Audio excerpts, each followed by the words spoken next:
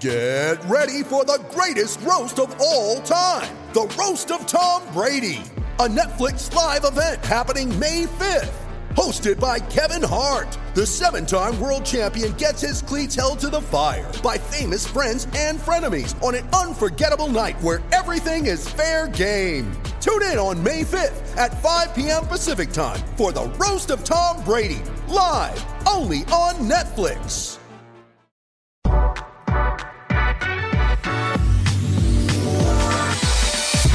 Today's episode of the Nick Bob Podcast is brought to you by Pella Windows and Doors. You know, a new set of windows or a new door can do a lot of things for you. It can totally change the look and feeling, the vibe of your home.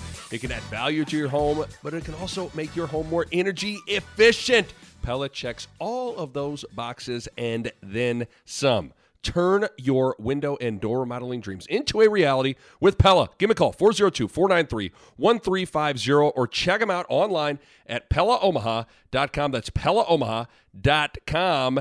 And the Nick Bob Podcast is brought to you by my good friends at Runza. I got 3 words for you. French onion burger. Oh, yeah. French onion dip, grilled onions, Swiss cheese, all on a burger. And you may be reading those ingredients and wondering how Swiss cheese snuck onto a French burger. That's because there's no such thing as French cheese. Don't worry, though. The Swiss cheese is a perfect complement to the homemade French onion dip and grilled onions on this worldly renowned burger. Get out to Runza and try it today. Runza makes it all better. Okay, we'll get back into the podcast. First of all, I want to apologize if my voice still sounds bad. I've been under the weather for a little over a week now, battling a nasty sinus infection. I'm doing all that I can here, guys, try and make sure that I'm able to not sound terrible for, 30, 45, 60 minutes on a podcast, but apologize if this doesn't sound great. I'm just trying to battle through this sinus infection. But on the pod today, I got a few thoughts at the top of this thing on Creighton, Nebraska, and LeBron James. And then I wanted to do what I guess is kind of a mailbag, but what I did was I kind of just went through my email inbox, and I was able to find some emails that I either never discussed on a mailbag or I just kind of found interesting. So some of these emails are recent, extremely recent, like over this past weekend, and some are from a few months ago. So I think you guys are going to enjoy this, man. So let's get to it. Here we go. I want to start with something with Creighton here. Johnny Atawa and I had a great chat about Creighton in this in our last podcast. Go check it out. It's on the podcast feed. Highly recommend you go listen to it. It was kind of a state of the union for Creighton basketball and everything with the last few months and then kind of looking ahead. Most notably, though, this incredible recruiting class Creighton has fielded here. They got the 5th-ranked recruiting class in the country in the class of 2021. I mean, just unreal. It's exciting, and it's impressive. But it's hard to know kind of how or what to project for next season, because 7 of the guys on this roster will be freshmen. You have all 5 freshmen in this class, and you got 2 redshirt freshmen in Roddy and then Modestus Cancelaris, 2 foreign guys that were on the roster a year ago nursing knee injuries. And then the other guy, you got a sophomore in Kalkbrenner who isn't exactly, an elder statesman. He's just a sophomore. So this team will be young, and this team will be inexperienced. And then when you even kind of expand your scope beyond that, and you look at the coaching staff, you got 2 new assistants hired in Ryan Miller and Jalen Courtney Williams, right? So between I was thinking about this. Between the 12 and 13-man roster, 12 or 13-man roster, and then you have the head coach and the 3 assistants, that totals to about, 16 or 17 people that really make up the core of your program. Of the 16 or 17 people that make up the core of Creighton basketball for next season, 9 will be new. And potentially 10 if they bring in one more recruit. I mean, think about that. That's a lot of new. It's a lot of new.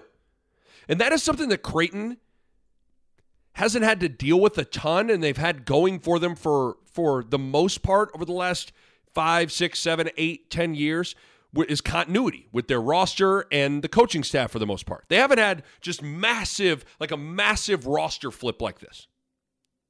And here is something I was thinking about with all that in mind. This is a crucial year to make sure that the Creighton culture doesn't slip and make sure that it gets either passed on or kind of reestablished with all the newness in that Creighton basketball facility. Because if you really think about it, over the, let's say, I mean, you could just say the last 2 years, but you can even go back further to Kyrie Thomas, Toby Hegner, and those guys. But, let's look at the last 2 seasons. You have Marcus Zegarowski, Mitch Ballock, Tyshon Alexander, Damian Jefferson, Denzel Mahoney, Christian Bishop, Paul Lusk, Al Huss, Greg McDermott. You don't have to worry about the culture slipping when you have that much continuity and everything established, right?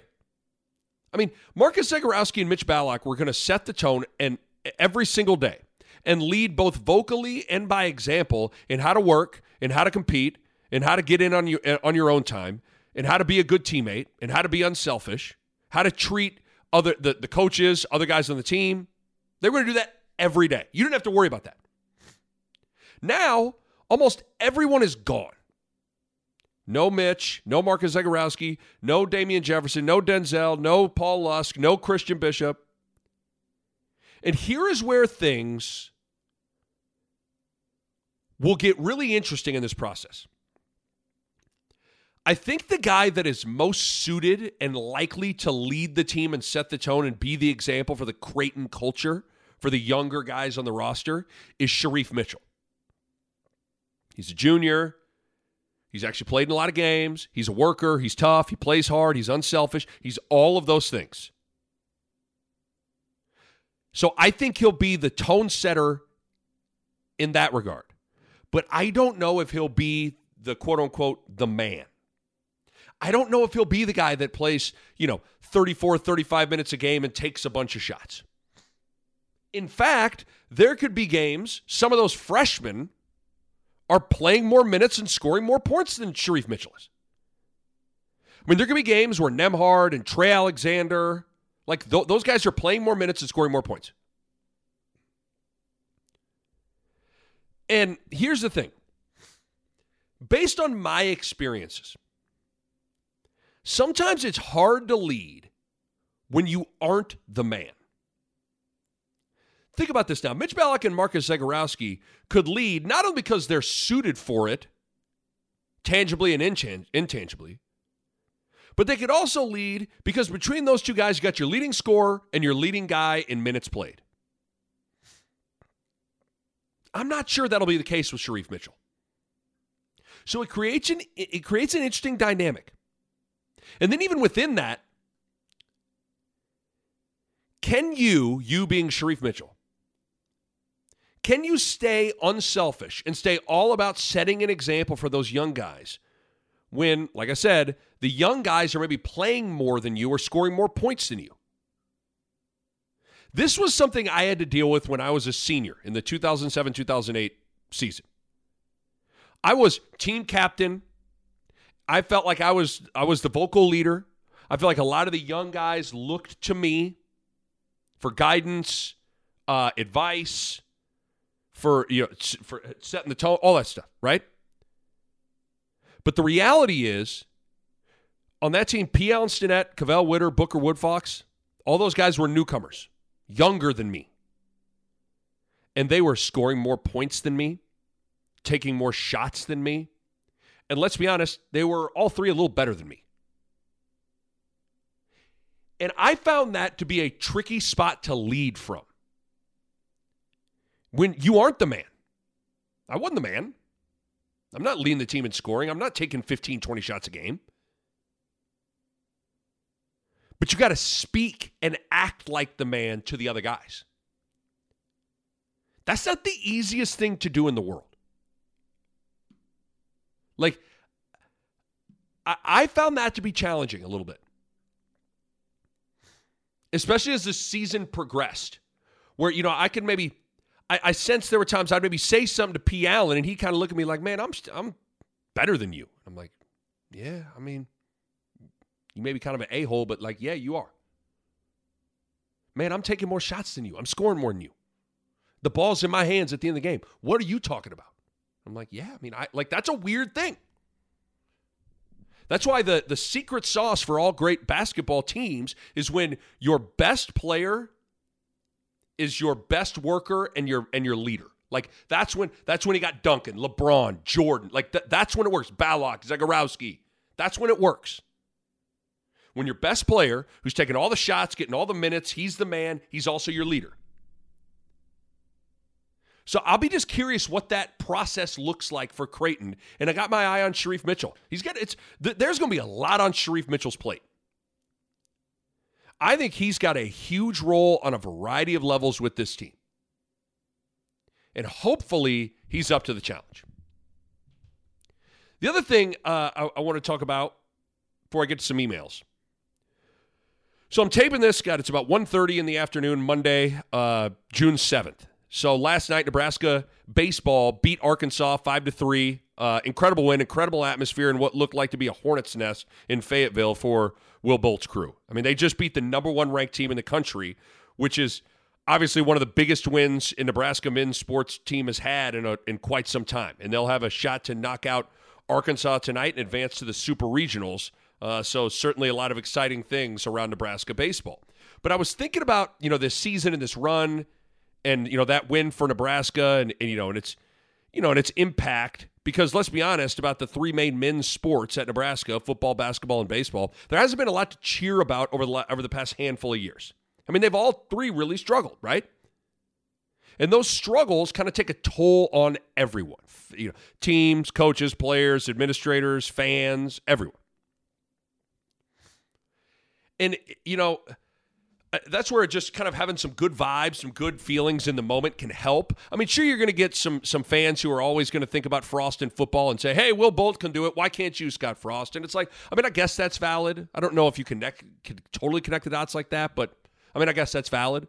I think the biggest thing is, for once, Nebraska's in they were in a big spot and they won a big game, and you got some positive vibes amongst the fan base, which is something that this fan base in this state is needed, right?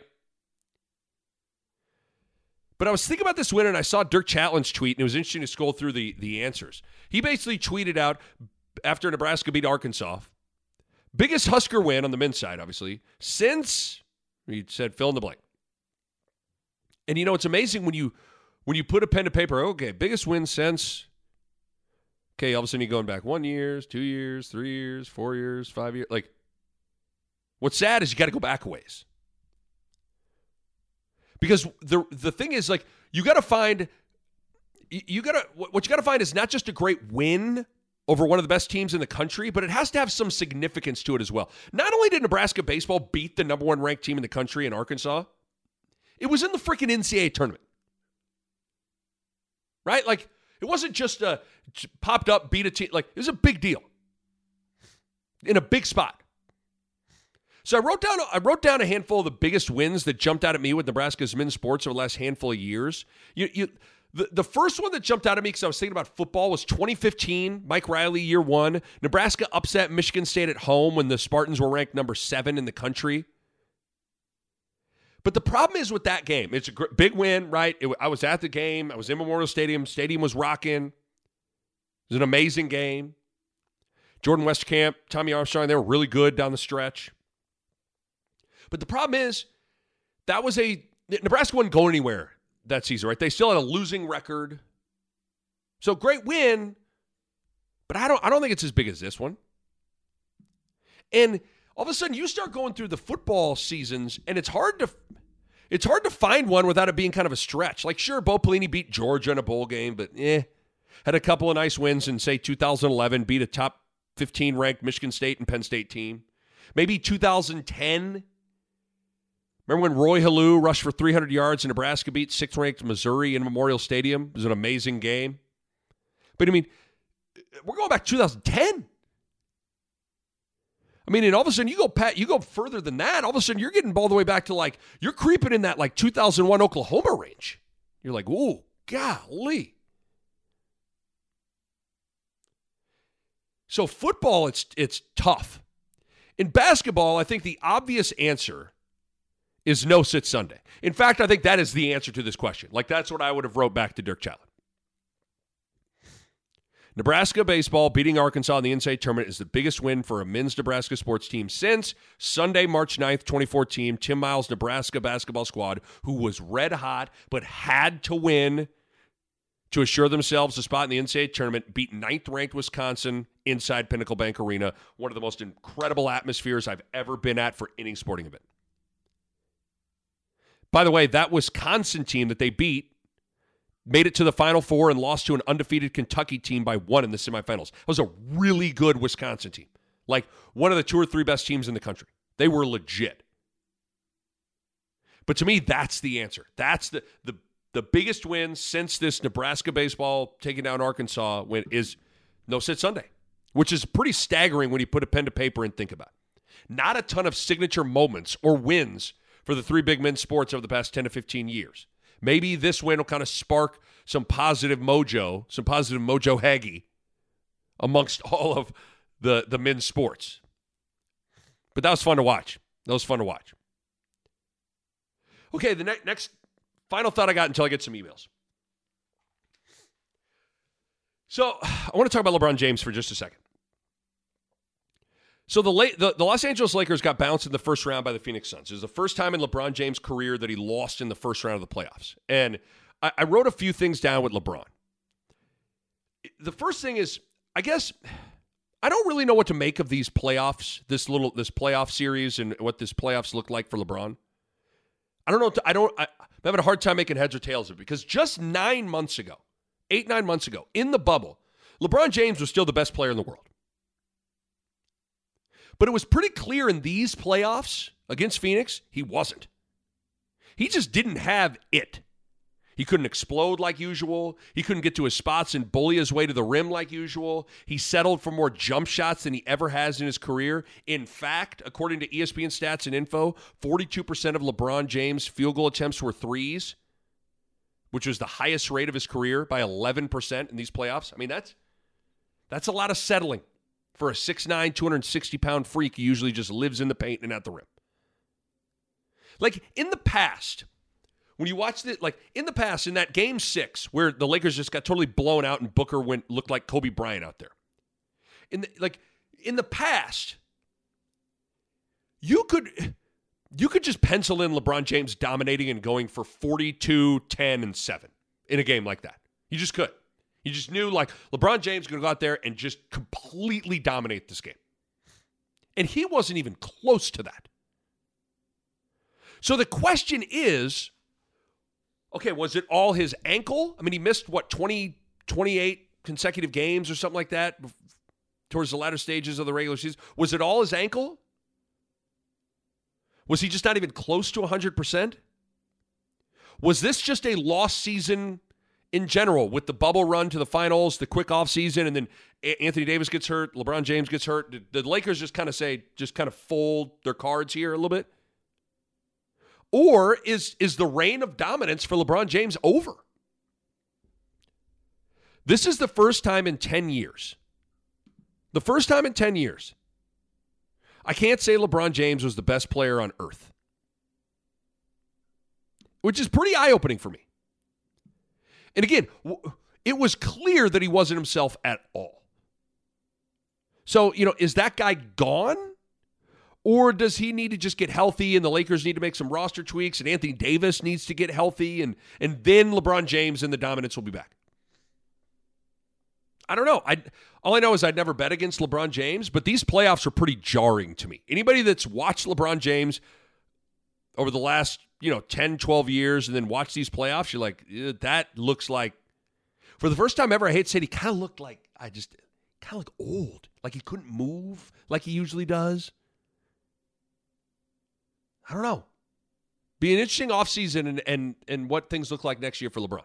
The Nick Bob Podcast is brought to you by my good friends at Runza. Everybody that knows my athletic background, I was a quarterback in high school. But I believe in establishing the run game. And even more than that, I believe in establishing the Runza game. That's an original Runza cheeseburger, some onion rings double dipped in a homemade batter, little bit of a pop to top it off. In football, you establish a run. But at lunch, you establish the Runza. It's just that simple. So get out to Runza today and establish the Runza game, or check out the delicious salads. You got the chicken bacon ranch salad, sweet berry chicken salad, and my personal favorite, the Southwest chicken salad. You got to get out to Runza, establish a Runza game, or get a salad. Either way, you are going to leave satisfied.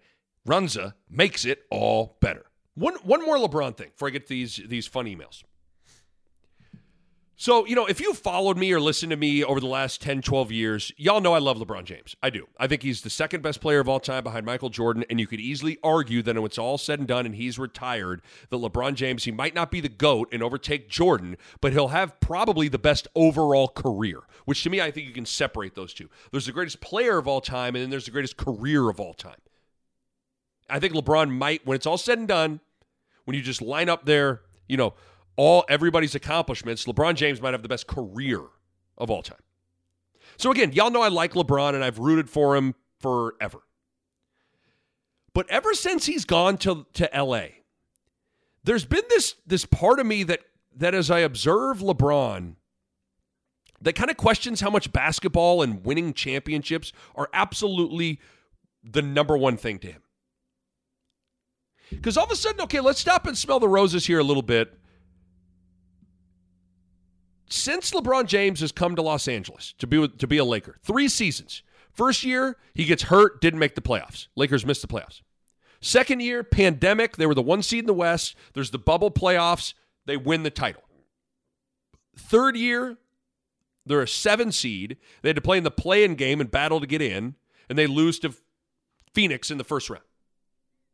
So, so far, there's a title, which is great, but there's a first-round exit and a year where they didn't even make the playoffs. I mean, that's pretty substandard stuff for LeBron James.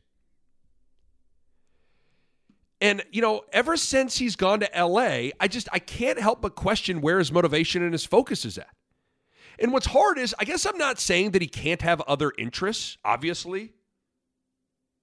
But it appears like sometimes he's more interested in business than he is basketball.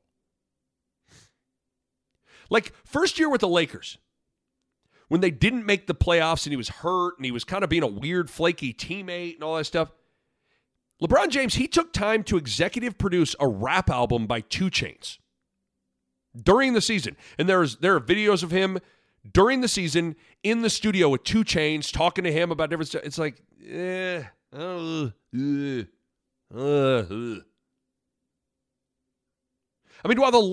you look at just over the past 2 weeks here, while the Lakers are losing to the Suns in the playoffs, an episode of The Shop, which is a show by LeBron James where celebrities talk in a barbershop setting and it airs on HBO, and an episode of The Shop aired that was clearly recently recorded while LeBron is losing in the playoffs. It's like,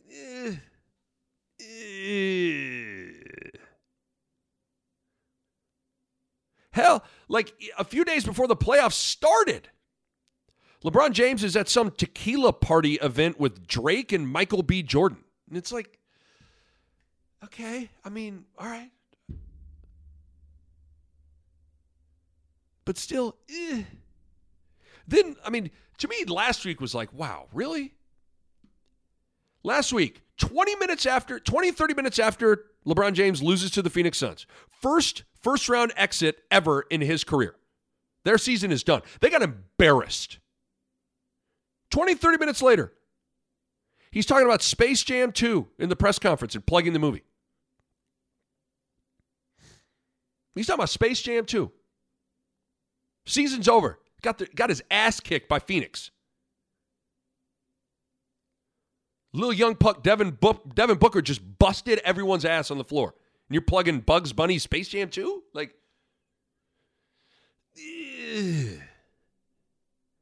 And so what's hard is I'm not saying that I want my athletes to be robots and only care about basketball or football or whatever and have zero other interests. But I'm just watching and thinking to myself, okay, is basketball his number one priority nowadays? Or is it business? Because remember, before he got to LA, remember what LeBron James would do for the playoffs? Real LeBron James fans will remember. Remember what he would do for the playoffs? 0 Dark 30. That's what he called it. Called it 0 Dark 30. He would be 100% off social media for the entire playoffs. No tweets, no nothing, just hoops. And then you contrast that with now, what all that looks like, and I can't help but kind of question his intentions, where his priorities lie. Because that was something that stood out to me with The Last Dance, that Michael Jordan documentary on Netflix last spring. was just how obsessed Jordan was with winning. How Jordan was just like a psychopath about winning titles. Now, I mean, to be fair, the hard part is Jordan did a bunch of other stuff that we maybe we didn't know about. And if there was Twitter and Instagram and all that stuff, we would know about today. But, I mean, there was the infamous Atlantic City trip where Jordan went to go gamble during the playoffs and all that stuff. I mean, he was smoking cigars and drinking all that stuff. But I guess for me, I felt like you could never question what Michael Jordan's number one priority was. It was winning. And LeBron James' time in LA has just been interesting in that regard. You know, and I hate to even be like this because I never want to minimize someone's interests or in activities and ventures in life. But LeBron, just like maybe a little less of the shop on HBO and a little less tequila parties with Drake and a little less rap albums with 2 Chainz and a little less Space Jam 2 plugs in the losing press conference after you're eliminated from the playoffs. Just maybe a little less of that stuff, bro. Just a little less. Like, I'm not saying you can't do that stuff, but time and place, context, setting, all that. I just feel like, mainly because I think there's more winning and more rings for this guy. Like, I just don't want him to lose that edge and drive. You got the rest of your life to do that stuff, man. That's what my high school football coach used to give us that line, Chuck Mazursky. When he was trying to kind of talk to us about making sure we're making good social decisions during the season, he'd always say, he'd say, guys, you got the rest of your life to party. You got the rest of your life to party. And I want to say, LeBron, you got the rest of your life to do all this other stuff, man. You got the rest of your life to go to tequila parties with Drake. You got the rest of your life to do the shop on HBO and talk to Jay-Z and all that stuff. You got the rest of your life to, maybe if you want to executive produce a rap album too, you got the rest of your life to do that stuff, man. Hoops, rings, titles. Just a thought. And listen, man, this is coming from a LeBron James lover. Okay? All right, I want to get to some emails. This is almost like a makeshift mailbag here, just going through my emails. Remember, you can email me, nick@nickbau.com. Mark, we'll start with this. Mark emails. Says, hey, Nick, I've seen you tweet about not liking this Floyd-Mayweather fight. I'd love to hear you expand. So I mean, last night, Floyd Mayweather fought Logan Paul, and, I fired off a few tweets before the fight, just kind of ripping it and all that. So I'll expand here. Like, I think it's embarrassing. I think it's embarrassing that the 49-0 arguable GOAT of boxing fought a boxing nobody. A guy that isn't even a real fighter. A guy that got famous on YouTube. Yes, I think that is embarrassing for Floyd Mayweather. And I guess this is where I'm coming from with it all. To me, the fight between Logan Paul and Floyd Mayweather violates all that I hold in high regard as it pertains to sport, competition, what it takes to step inside the ring or on the field or on the court at a professional, high level. It violates the integrity of all that, in my opinion. I'm cut from the cloth that you got to earn your shot. Like this Logan Paul guy, he's a nobody in the boxing world. He's not even a professional boxer. And for Floyd to fight this guy, to me, is embarrassing. And I've gotten a lot of this on Twitter from people. Hey, $50 million. It's about the money. Would you turn down free money? And my answer is yes. If I were Floyd Mayweather, like let's say I'm Floyd. Especially if my net worth is $450 million like Floyd's is, and the fight impacts my integrity and the integrity of the sport I poured everything into, yeah. Again, I hold in high regard what it takes to step onto the field in the NFL, or what it takes to step onto the court in the NBA. And also what it means and what it takes to step into the ring with arguably the greatest boxer of all time.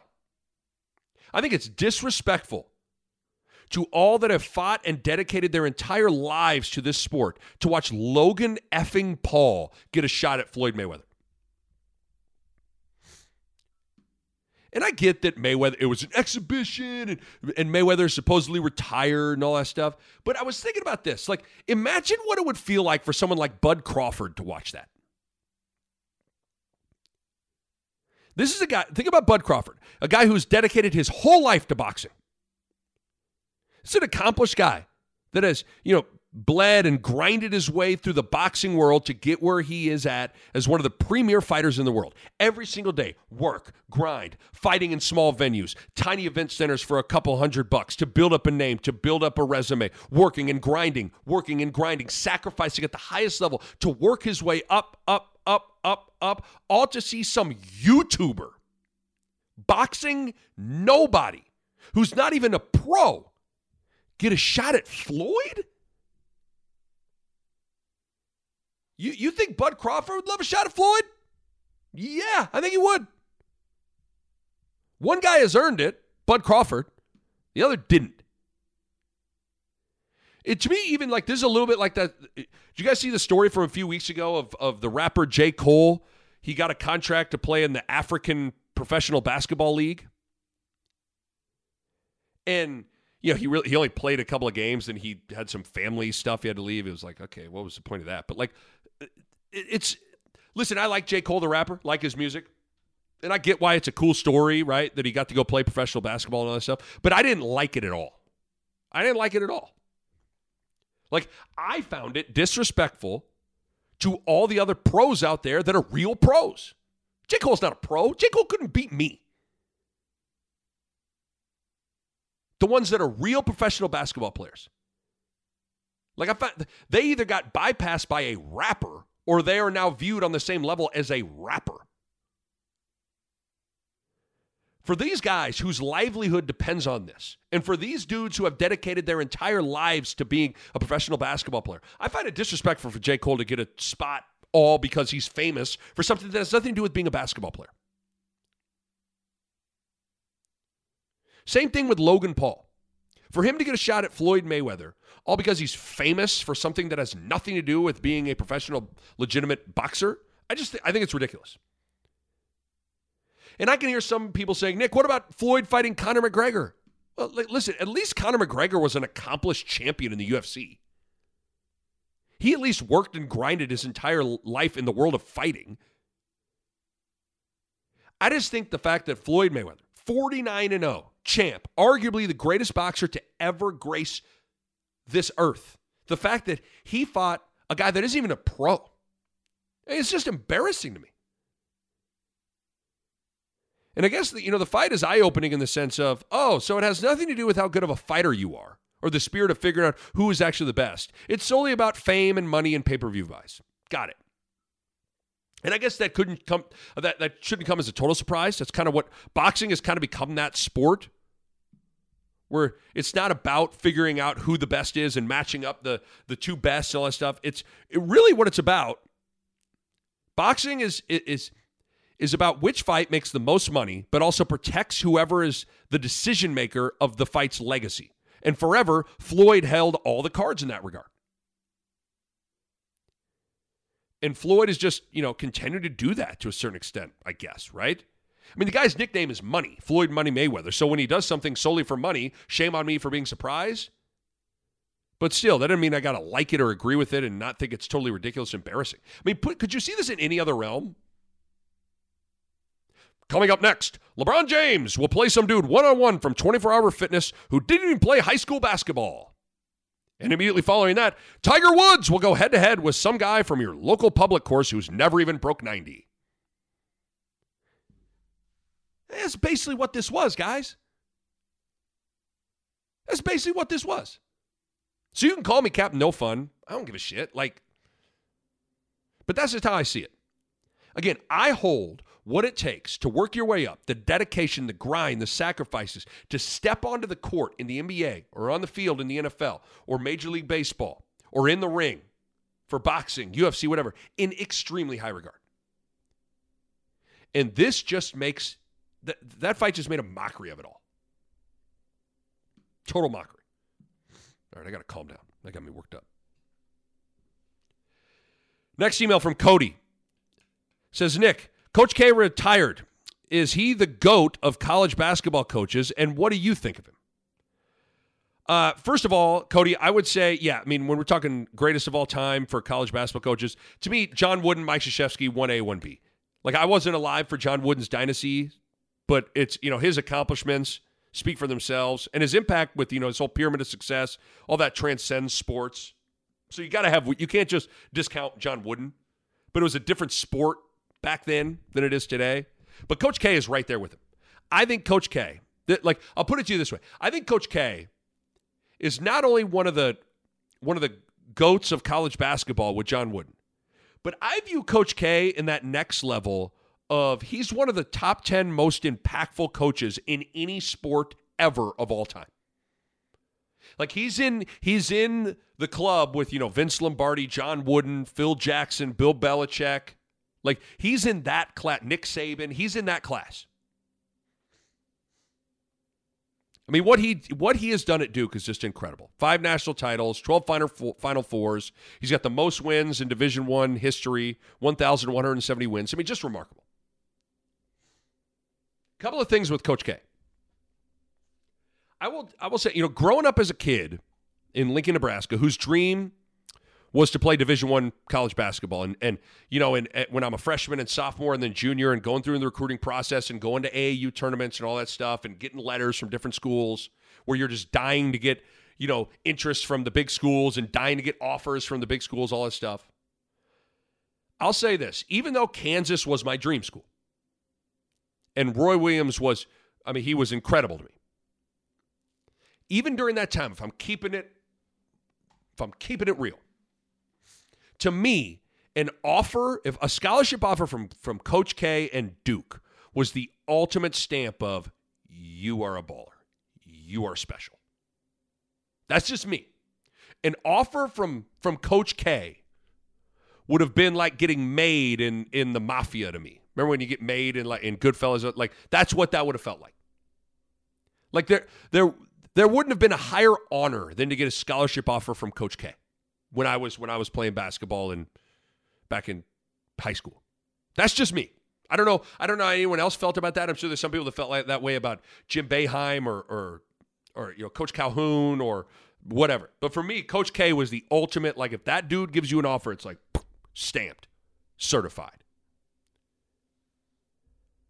So that's kind of the first thing I thought about when reflecting on Coach K. The other thing I thought about was one of the things I've always admired about Coach K, and maybe this is because I'm from the Baws are kind of a family full of coaches, my uncle, my brother, my grandpa. So a lot of my Thanksgiving conversations were about coaching and philosophy and all those things. But one of the things that I've always admired about Coach K, and I think this is true of any great coach, is I could always spot a Duke team. Like if you turned on a game and you took the jerseys off, I would know which team was Duke. Always. And it wasn't just because of talent. And it wasn't something because it was obvious like Jim Boeheim in the 2-3 zone, right? It was effort. It was style. It was how they went about their business. Defensively, slapping the floor, pressuring the ball, denying one pass away. Offensively, sharing the ball, diving on the floor, charges. They just had such an identifiable style to me that no matter what, you would have just played shirts and skins. If I walked in, I would say that team is Duke. Always. That's something that always struck me and stuck with me. The Nick Bob Podcast is brought to you by Pella Windows and Doors, and I want to talk to you guys about energy efficiency. And if you go into Pella's website right now, you look at it, and how about this? 1, 2, 3, 4, 5 different types of windows or doors by Pella won the Energy Star 2020 Most Energy Efficient Award. That's big-time stuff right there. And they achieved that in a couple of ways. They got insulated glass, which slows the heat transfer, keeping your home at a more comfortable temperature. They got types of low-E glass, which is a glass coating that has been optimized for your climate. They got triple pane glass, which you can upgrade to for increased insulating airspace. And within all of that, one of the keys is proper installation, which is key for window and doors to perform at their best. And you know the Pella experts are excellent at that. Bottom line, energy efficiency matters in making your home more comfortable, and Pella windows and doors are at the top of the line when it comes to energy efficiency. Check them out online, PellaOmaha.com. That's PellaOmaha.com. You know, when you think about his career, I actually think like one of the most incredible things in his career is something he didn't do at Duke. It's what he did in the Olympics with Team USA, in particular in 2008. Really impressed me. Because remember, after the 2004 Olympics in Athens, Team USA Basketball got beat and they needed some redemption. I mean, USA Basketball was kind of like, ugh. And that guy, think about it. The guy tabbed to coach and lead the USA back to prominence was Mike Krzyzewski. And I remember at the time I was really into the Redeem Team, and I watched a series. I think there was a series on ESPN during that time where they were doing behind-the-scenes stuff at practice and meetings and all that stuff for remember, it was called the Redeem Team. And I was just so impressed with Coach K during that. And listen, that's not an easy spot for a coach. I mean, you're coaching LeBron James, Kobe Bryant, Dwayne Wade, Carmelo Anthony, Chris Paul. Like, you're coaching the biggest basketball mega superstars in the world. And the reality is most college coaches are kind of yellers, and they're a my way or the highway type of coaches. And that's like, yeah, good luck doing that with Kobe Bryant and LeBron James. And those, like, it's just different at that level and with those types of players. And Coach K wasn't like that with that group at all. He built their trust. He got them to buy in. He got them to sacrifice, and they won gold. And that impressed the hell out of me. So, yeah, I mean, I think the world of Mike Krzyzewski. The guy's a legend. He's going to get his proper farewell tour next season. And, man, an all-time coach. Not just all-time college basketball coach. An all-time coach ever in the history of sports. Sticking with Coach K for a second. So it was announced with Coach K's retirement at the end of next year that his former player and current assistant, Jon Scheyer, will take over as head coach at Duke. And I saw that news, and I was thinking about it, and I thought, you know who Jon Scheyer should call? Frank Solich. And just pick his brain on advice for how to follow a living legend. For how to follow someone that is larger than life in your sport and someone that basically is the program. Like Tom Osborne was Nebraska football. Mike Krzyzewski is Duke basketball. I mean, let's be honest, man. This is going to be the toughest act to follow in college basketball history with following Coach K. Just like Frank Solich probably had the toughest act to follow, at least at the time, in college football history in following Tom Osborne. You know, it's weird. Duke fans and Nebraska football fans kind of have something in common coming up soon here. LAL, Life After Legend. And as us Husker football fans found out, you better be careful, man. You better be careful. You know, and I based on what I've learned and observing kind of the fall from when Tom Osborne left and Frank Solich then takes over and then kind of what all took place to here we are now in 2021. Here's what I would tell Jon Scheyer and Duke University, Duke basketball. And just kind of like, hey, man, I've navigated this. We've navigated this, like just some pieces of advice. First thing I wrote down was make sure the people in charge, the real decision makers, AD, president of the university, chancellor, all that stuff. Make sure the people in charge don't try to fundamentally change what Duke basketball is. Don't let egos supersede and crush what you've built, because what you've built is really impressive. To Jon Scheyer, I would tell you Coach K's way of building a team and how he does things on a daily basis clearly works. It worked in the 80s and the 90s and the 2000s and the 2010s. It works. Stick to the core principles of that. It won't let you down. But the key, the key is balancing and staying true to that, right? The core principles, but also figuring out how to tweak when necessary. Don't tweak for the sake of tweak or change for the sake of change, but how to tweak or change when necessary without completely altering that foundation and those principles. It's hard to do. It's hard to do. But you got a great head start because you already got a foundation and you got the blueprint. The next bit of advice I'd give to Jon Scheyer, stay in touch. Stay in touch with and in good standing with all the former players. Grant Hill, Christian Laettner, Bobby Hurley, Jay Billis. Stay in touch with and in good standing with all the former players, especially the big prominent ones. Those people, they carry a lot of weight in public opinion amongst the fan base. Make sure they're all in on you. To the fan base, I'm not saying lower your standards, but just be slow to want to criticize and crush this new coach, Jon Scheyer, if things don't go well for a little bit, and think that the answer is always to fire and hire someone new. You're new to this, right? Like, you haven't lived in this world for a long time since you've had one coach for the past 30, 40 years. Trust me, you don't want to get into this firing cycle. It ain't good. It ain't good at all. So there you go. Little advice from a Nebraska football fan on how to navigate life after a legend to Duke. So good luck to Jon Scheyer. Good luck to Duke. Following a legend isn't easy, but Nebraska made it way harder than it needs to be. Next email.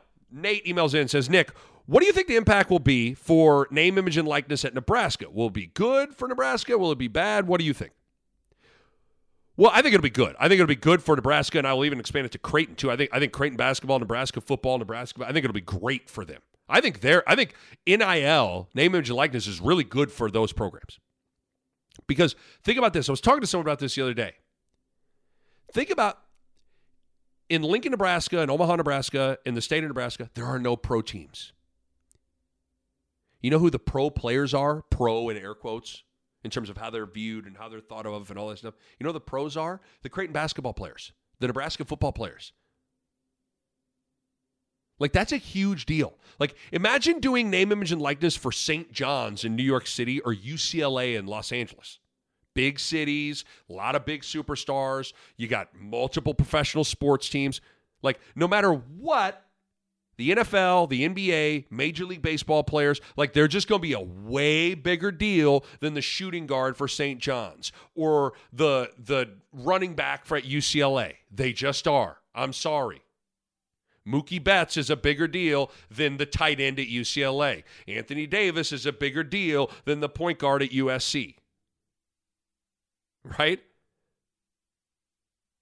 Julius Randle's a bigger deal than whoever the power forward is for St. John's.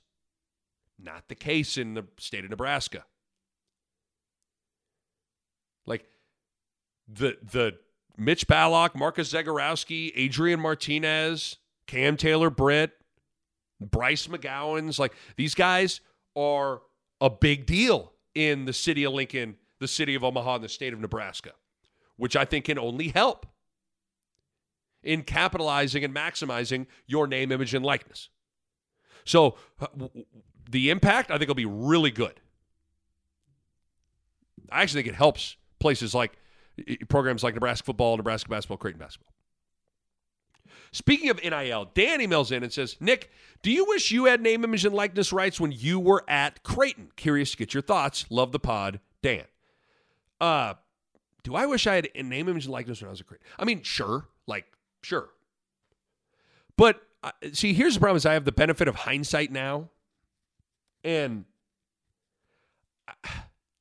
I think about what I have now in my life and realize that everything I have is because I played college basketball at Creighton. Period. Think about that. My radio career, my television career, this podcast is all because I played basketball at Creighton. I leveraged that platform and built up a profile, established relationships with Kevin Kugler, Matt Schick, NET, KMTV, Bruce Rasmussen, Greg McDermott, et cetera, to piece together my dreams and aspirations as a member of the media. Nobody's benefited more from being a college basketball player at a given university in this area than me. I've benefited greatly. So, yeah, sure. Do I wish I could have had, I don't know, I could have put a basketball camp on and kept all the money, or I guess. Yeah, like, I do, sure. But sometimes it's about playing the long game, too. I'm not saying you can't do both, but it's weird. It's weird to answer that question as I sit here and I think, well, I owe everything I have to Creighton. Everything. Everything I have in my career is because I played college basketball at Creighton and at Kansas. Period. Justin emails in. Says, Nick, what's something that still bothers you about your playing career? Curious what your answer is. Okay, well, all of a sudden now, we're going to get I might need to break out the whiskey here for this one. What's something that still bothers me with my playing career? How much time you got, buddy? The first thing I wrote down, I'm going to vent for a second and give you the biggest Uncle Rico woulda, coulda, shoulda spiel you've ever heard in your life. Yeah, it's going to be embarrassing, but whatever. What's something that still bothers me? I look at my high school basketball career, and my high school basketball career was close to being pretty freaking special. If you think about my high school basketball career, so my freshman year, we lost in the quarterfinals of the state tournament to Omaha Burke. We weren't great. We weren't. But still, we were close, right? We were just a couple of wins away from winning state. My sophomore year, we were on another planet good. Me, Jake Muleisen, Barrett Root, Andrew Heckman, Eric Cole, Nate Doney, Alex Gordon. We were loaded. We didn't get anybody in the state of Nebraska didn't even touch us. We were undefeated in the state of Nebraska going into the state tournament, number 1 seed, and we got upset in the quarterfinals by Bellevue West, the 8 seed. Brutal. But think about this. We were so good and so much better than everyone else. We didn't win the state championship. But in the final Class A rankings after the season in the paper, we were still ranked number 1. Think about that. I'm hard-pressed to think that's ever happened. We were still ranked number 1. We lost in the quarterfinals, and they said, nope, Lincoln Southeast still number 1. The team that won it that year, Lincoln East, we beat their ass by 30 when we played them. We might not even have had Jake for that game. He broke his wrist and was out for a little bit. Dusted those guys off. But that's my sophomore year, okay? Junior year, we were good. I had my best individual season, 21 points per game-ish, shot almost 50% from 3. We were tough, man. We get to the state championship game. We beat Prep. We beat Lincoln High. We get to the state championship game, and we lose. Lost to Wes Wilkinson's Grand Island squad. By the way, we beat Grand Island earlier in the season at Grand Island. But we make it to the state finals, lost.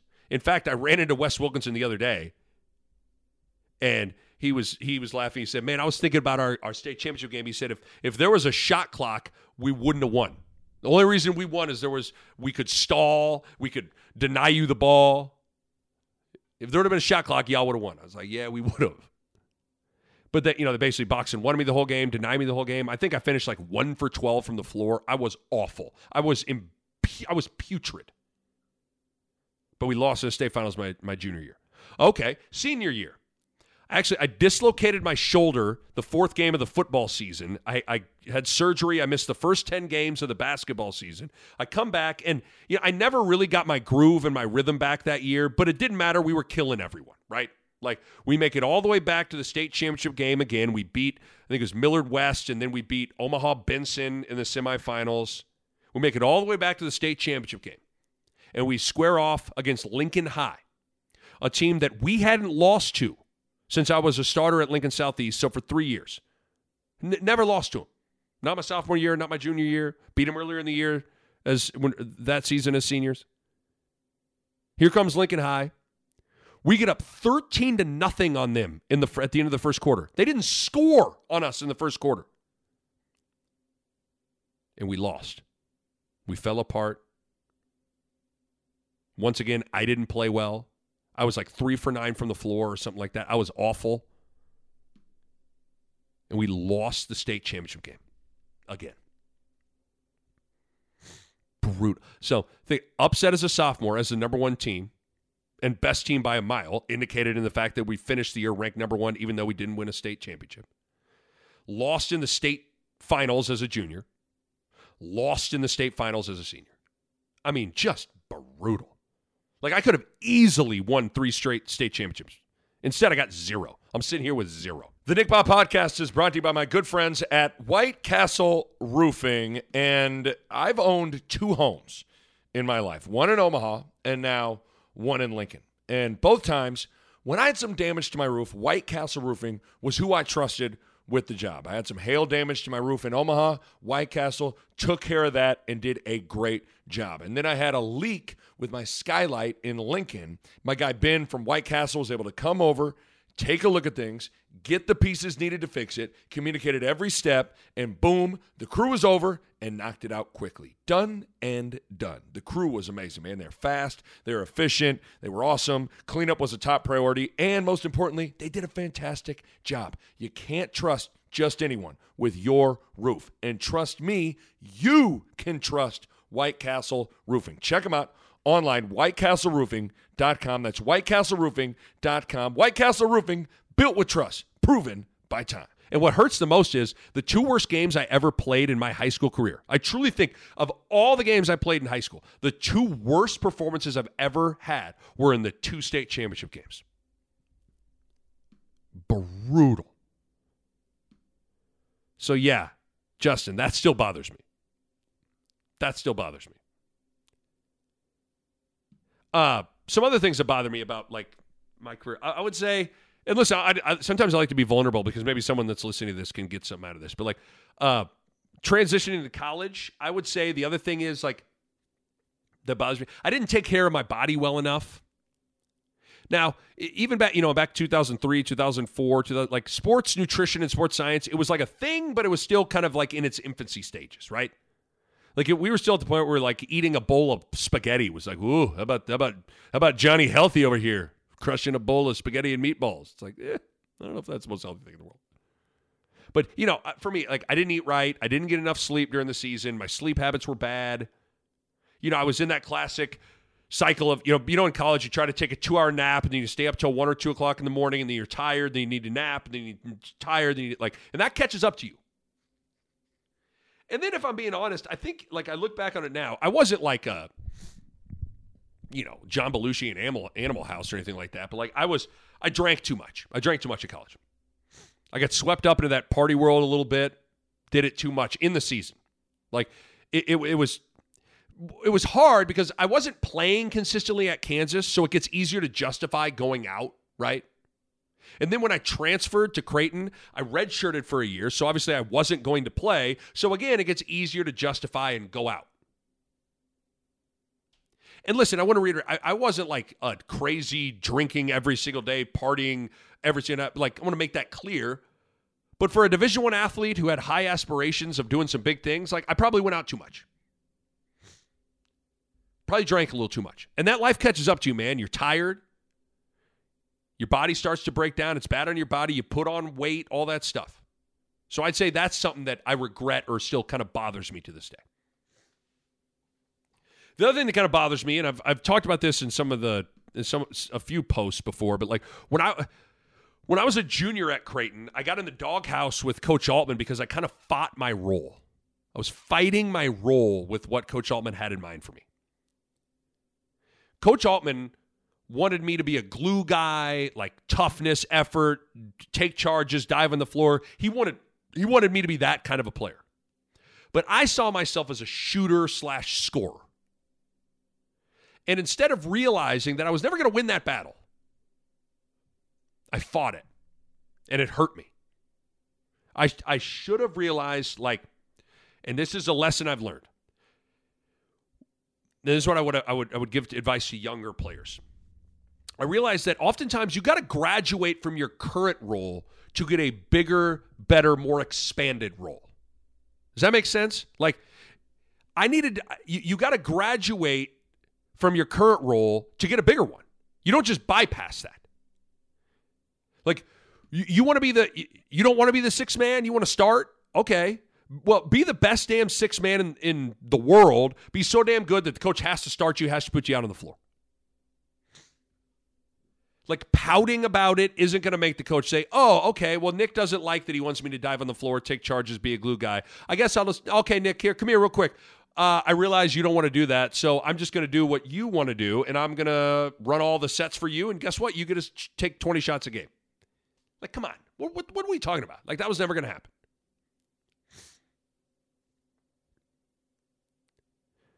So I think because of that, me and Coach Altman's relationship wasn't as good as it should have been that year. And then after the season, something kind of just flipped in my mind. I changed my approach, and we were great after that. Me and Coach Altman had literally zero. I mean, we were like totally eye to eye, totally on the same page. So that's something that still bothers me and is a regret. And then overall, like just in something that still bothers me, I would say, like, as this devolves in the most depressing thing ever. But like, this is hard to say out loud and admit, but the last thing I'll say in terms of something that bothers me or regret is just the reality that I felt like I underachieved and was disappointed in my college career from a personal standpoint. I would say, I mean, like, that's a hard thing to really just accept. Listen, I wasn't, trust me, I wasn't one of those delusional players that thought I was going to go to the NBA or something. Like, I don't think I ever thought that. Like, I can't remember ever thinking that. But I thought I'd be a better, more impactful college player. Like, I know I'm a better player than what I showed in my 4 years of college. I know I am. And that just sucks, right? Like,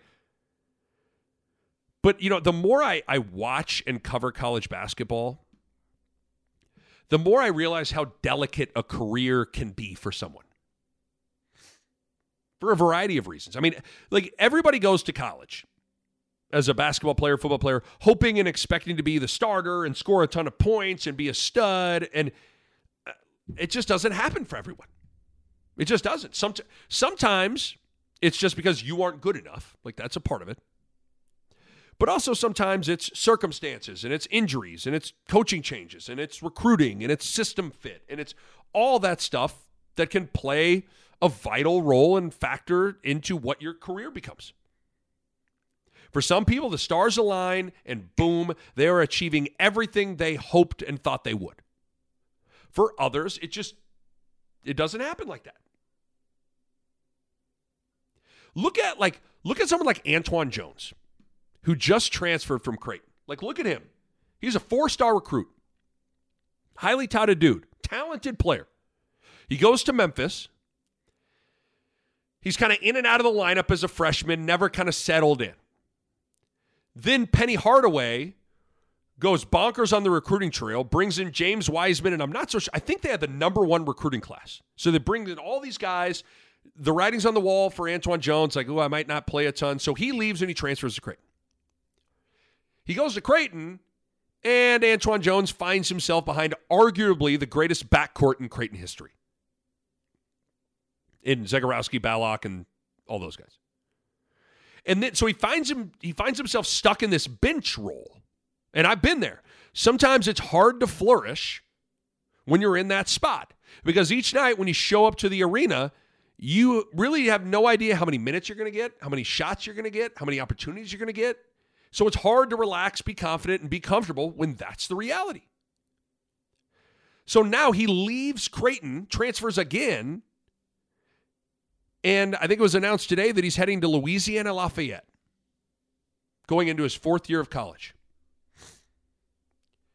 Again, is some of this on him? Sure. But is some of this just like circumstances and various factors? Yeah.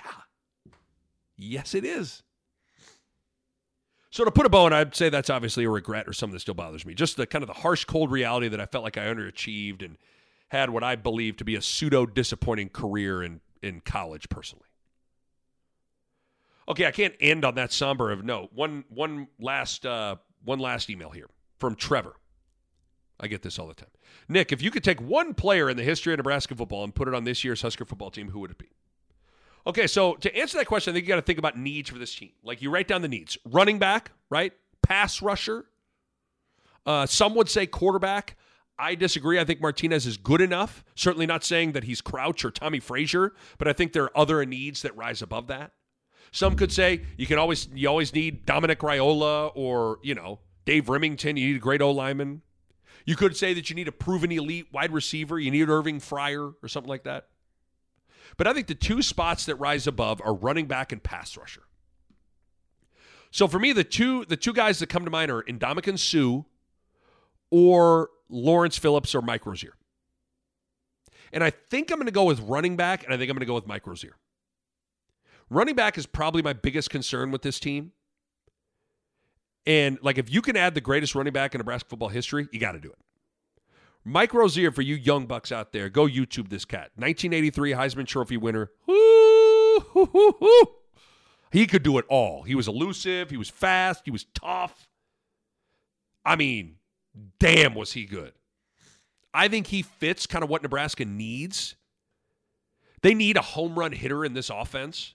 And when you look at the all-time greats at running back, you know, Amir, Amon Green, Lawrence Phillips, Mike Rozier, to me, that's the Mount Rushmore of Nebraska football running backs.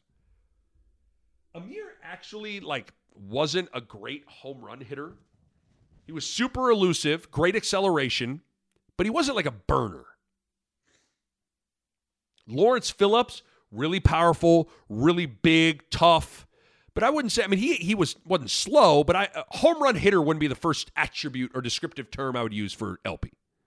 Now, Amon Green, yeah, dude had elite speed. And Rozier did too.